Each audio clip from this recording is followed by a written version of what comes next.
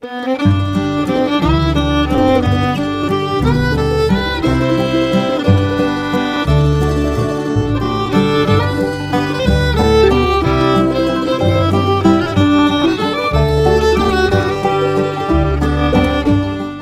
of the Tuesday morning to you, Oregon. I'm Finn J.D. John, FJ at OffbeatOregon.com, and this is the Daily Offbeat Oregon podcast.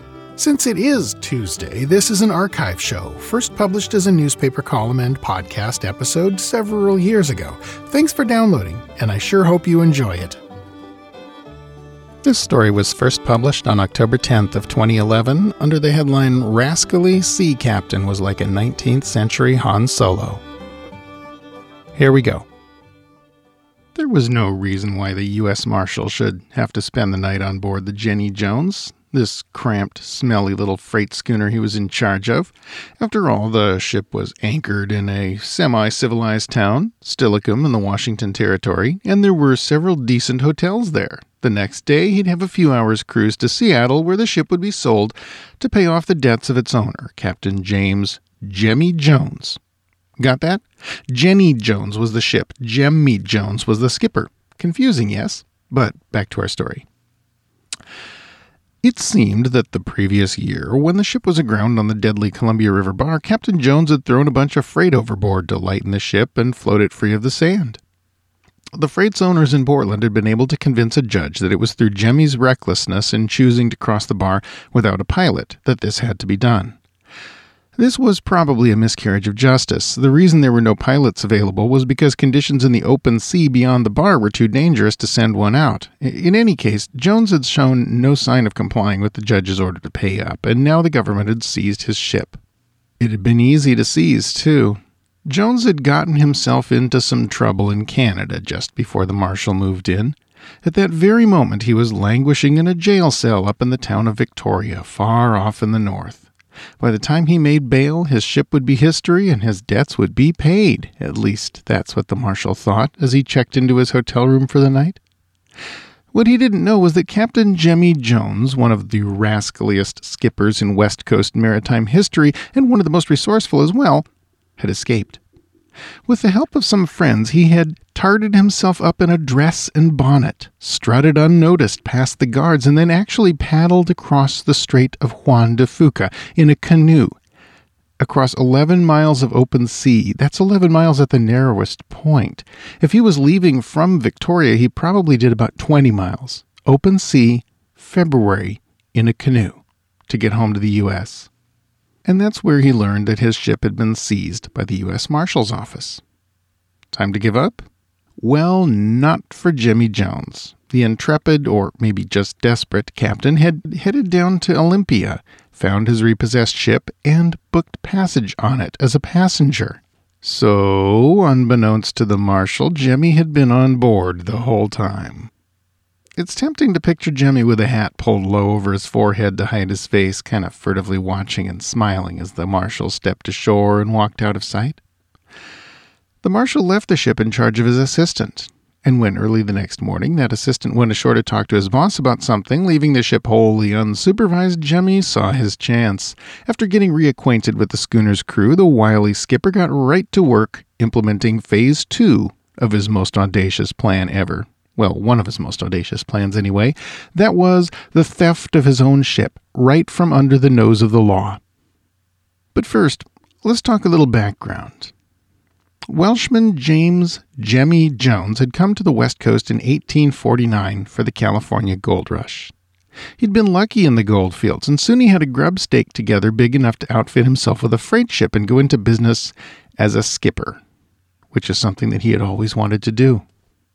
The trouble is, as a sea captain, Jemmy turned out to be a marvel, frankly, in a 19th century Han Solo kind of way. Historian James McCurdy calls him a, quote, veritable stormy petrel, always in some trouble or another on the high seas. 5 of his ships sank or broke up under his feet. His 3rd shipwreck earned him a place in the geography books when he crashed his schooner into a small island right in the harbor at Victoria, the island that today is known as Jemmy Jones Island.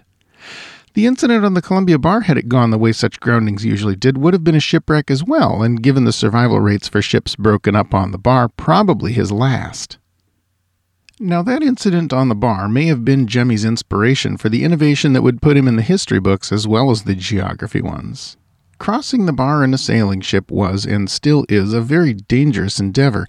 The area is peppered with wind shadows in which a sailing ship can suddenly find itself drifting becalmed at the mercy of the currents, which run about 5 to 7 knots and run right across sandbars that are too shallow for a ship. Steamers had a much easier time staying in the channel, but their big paddle wheels got in the way and made all but the simplest sailing moves impossible. But a new kind of propulsion system had recently been invented, the screw propeller, and that solved that particular problem. So why not put a steam engine in the sailing ship? And so it was that in 1864, the Jenny Jones became, as far as I know, the first ship of the type that would become known as a steam schooner, a trim wooden sailing schooner with modest steam engine below decks. Jemmy had invented probably the most important type of ship in the history of the West Coast. You'll sometimes hear the invention of the steam schooner credited to a less disreputable innovator who did the same thing to a lumber schooner in San Francisco 15 years later, but that's simply incorrect. Jemmy did it first. Actually, Jemmy himself may not have been the first to do this. Historian Gene Barron, an expert on the West Coast steam schooner fleet, says there were a number of steam-powered fishing schooners in British Columbian waters right around the same time. This could explain where Jemmy got the idea for his ship, but it also casts some doubt on the claim that Jemmy's was first. As with so many things from the 1860s, we'll probably never know. But with his innovative new power setup, Jemmy started making profitable runs from Portland to Victoria late in 1864. But apparently they weren't profitable enough. He wasn't making the money fast enough to pay his Portland creditors, or perhaps he just didn't want to pay them. They'd called upon the law to help them collect, and as a result, if Jemmy Jones wanted his schooner back, he was going to have to steal it. In Steilacoom that day, Jemmy got busy doing exactly that. Having a steam engine on board made Jones' escape from the marshal at Steilacoom that much easier. They must have been building steam already for the day's journey to Seattle, or perhaps the crew had been secretly getting ready all along. In any case, as soon as the long arm of the law headed off to breakfast, the Jenny Jones headed off to the open sea. The reaction of the lawmen when they saw the empty slip where they'd left their 95-foot, several hundred-ton charge is lost to history. Perhaps it's just as well. Meanwhile, Jones and his crew were out at sea with very little fuel in the bunkers and not much food in the cupboards, and they were now wanted men in both the U.S. and Canada. Jones managed to get the ship to Port Ludlow, where they loaded a couple cords of firewood on board and cast off again quick. The load was enough to get the ship to Nanaimo, which Jemmy apparently hoped would be remote enough to not yet know him as an outlaw. No such luck. Although they didn't try to arrest him at Nanaimo, neither would they sell him coal. So instead he hired some Native Americans to help him load about 12 tons of coal dust from a nearby abandoned coal dump. Another stop at a third port brought a big load of cordwood to mix with the coal dust, and the Jenny Jones was ready for the open sea, and for Mexico, the only country in North America that didn't have a warrant out for his arrest. Along the way, the outlaw mariners encountered a waterlogged sloop, the Deerfoot, whose exhausted crew of 3 had been laboring mightily trying to keep her afloat and were steadily losing the battle. The crew begged to be taken off, and Jones was quite happy to oblige. He also took off the sloop's cargo of food provisions. With that, the crew of the little steam schooner had everything they needed for their journey. Under sail and steam both, the Jenny Jones headed south and arrived in Mexico 25 days later. There, Jemmy started running freight again, but after some labor-related drama involving the rescued crew of the Deerfoot, the sloop that they rescued, in which someone stole the rudder off his ship, Jemmy gave up in disgust. He sold the Jenny Jones for $10,000 and headed for home. When the ship Jemmy was on got to San Francisco, he stepped boldly and casually onto the shore as if he had nothing to hide, nothing to worry about, not a care in the world.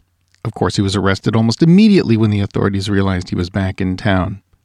The records are silent on this, but one imagines him as an unworried, confident, little bit cocky, like James Garner's character in the Rockford Files. In court, Jemmy's defense was that he had not actually escaped from the marshal. Rather, the marshal had abandoned his charge, and he, Jemmy, finding it unattended there in the harbor, had simply recovered his property.